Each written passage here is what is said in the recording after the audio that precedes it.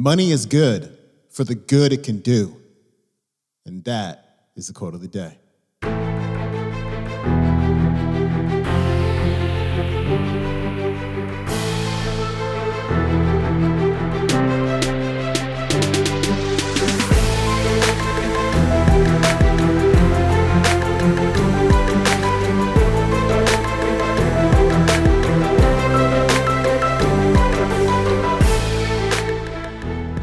Welcome back to the Quote of the Day Show. I'm your host, Sean Croxton of SeanCroxton.com. I got a brand new speaker for you today. His name is Mr. Jay Papasan. Jay is actually the co-author of one of my favorite books ever. It's called The One Thing, The Surprisingly Simple Truth Behind Extraordinary Results. I highly recommend it. But Jay's going to talk about a few things today. He's going to talk about why we need to define what financial wealth means to us. That's so important. He's also going to talk about the importance of following your heart and how you're probably already following your heart right now. And he's also going to give you a few tips for finding your true purpose. Here's Jay. Okay, identify your why. Jordan knows this, my host. He's read some of our other books. When we wrote The Millionaire Real Estate Investor, one of the number one takeaways I got from that book was a phrase in there, because a lot of people have issues with money. And the statement that came out of this one conversation that we relayed in the book was, money is good for the good it can do. Money is just a tool. It's neither bad nor good, but it is a tool that's incredibly useful for us to achieve our goals and to make our dreams come true. And so if you're going to be working on this, there's got to be a purpose behind it. And you need to know what that is, because there's a lot of sacrifice, especially in the beginning, if you're going to achieve your goals. So here's our definition of financial wealth, and it ties that purpose into it, right? What is the unearned income to finance your life mission without having to work? So it's unearned income, passive income, so that you can do the thing that you were called and put on this earth to do without having to work. Now, does that mean you need to quit your job? No. I mean, retirement for me is probably going to be a coffin. I love what I do. But when I sat down with my wife and we set our goals, our original goals when we first, we were interviewing these people, and I'd always been thinking, I need to get raises, I need to have higher income, and then I'm interviewing these 120 people, and I'm like, they don't think this way.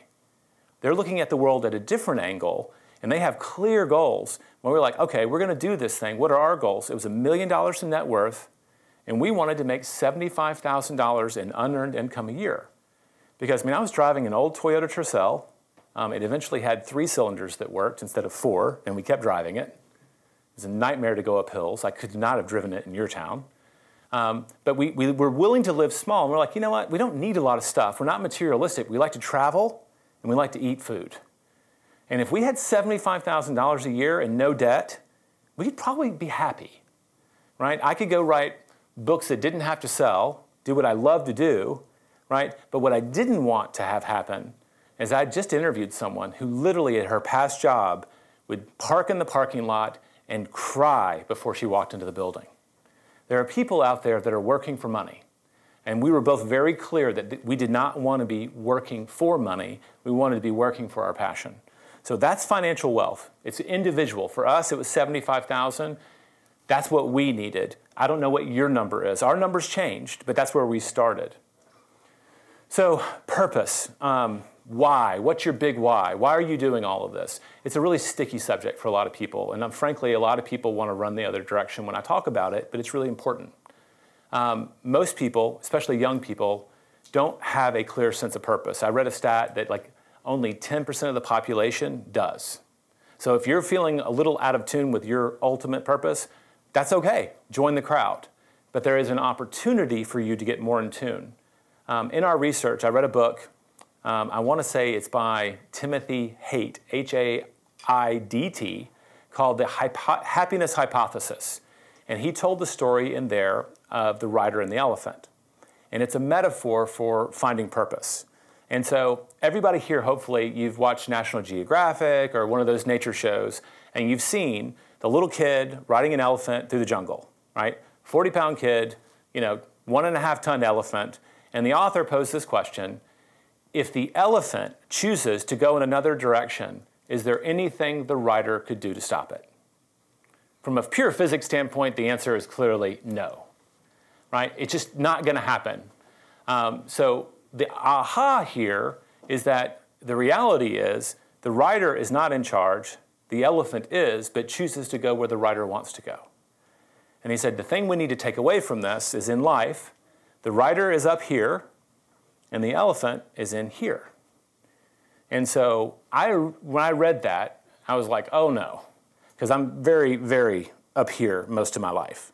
Analytical, cerebral, think with my head. I want to believe the rider is in charge, and I'm not always in tune with what's going on in here, in the heart. Why am I doing these things?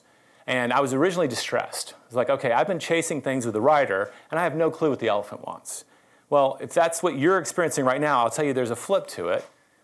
If the elephant has always been in charge, then all you have to do is look backwards. There is a breadcrumb trail of where the elephant has been directing you, whether you're aware of it or not, because the elephant goes where the elephant wants to go, period.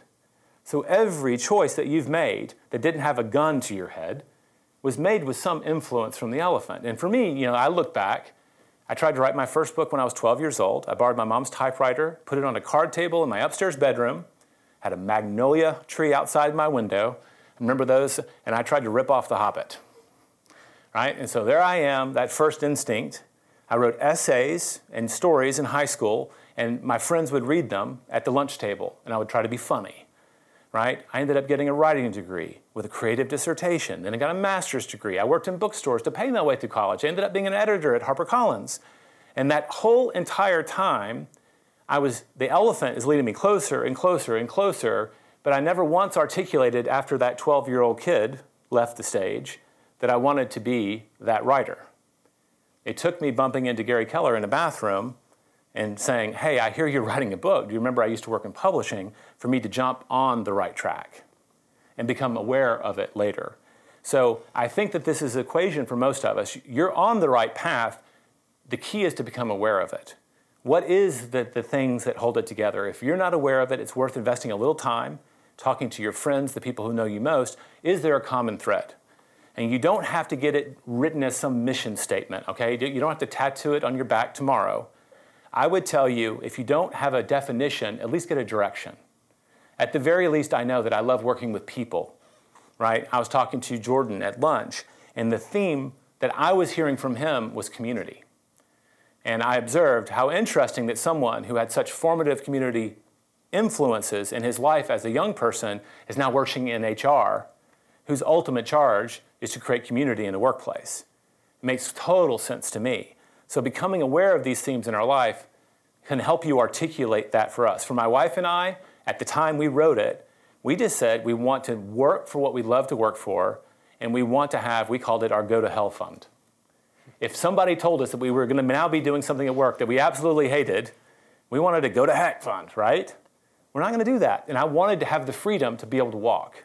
And most people aren't free agents in life, and we wanted that, and we wanted it badly, because that would inform our marriage and our parenting. So that's a big one. You want to work on that, what is your why? So I'm going to give you some questions to help you. If you have a sense of what it is, I would ask you to ask these 3 questions around it. Why is it important to you? What will it do for your life, right? So achieving that, what does that actually do for your life? And then the third and most important one is, what happens if you don't achieve it? If there's not pain associated with that third question, you're not quite there yet. That's all I can tell you. I got really clear about mine. It's completely cheesy. It's got to do with being a husband and a father. But when I figured that out, it got very, very, very clear for me about why I needed to excel in the office in my writing, because it was connected to something that it would hurt me if I lost. The respect of my wife and be in integrity with my kids. Longer story for another class, but everybody's story is their own. It can be uniquely personal to you, but if there's not pain accomplished to it, it could be very aspirational and very cool, and undoubtedly we'd love being there, but it may not be tied to something that truly matters for you.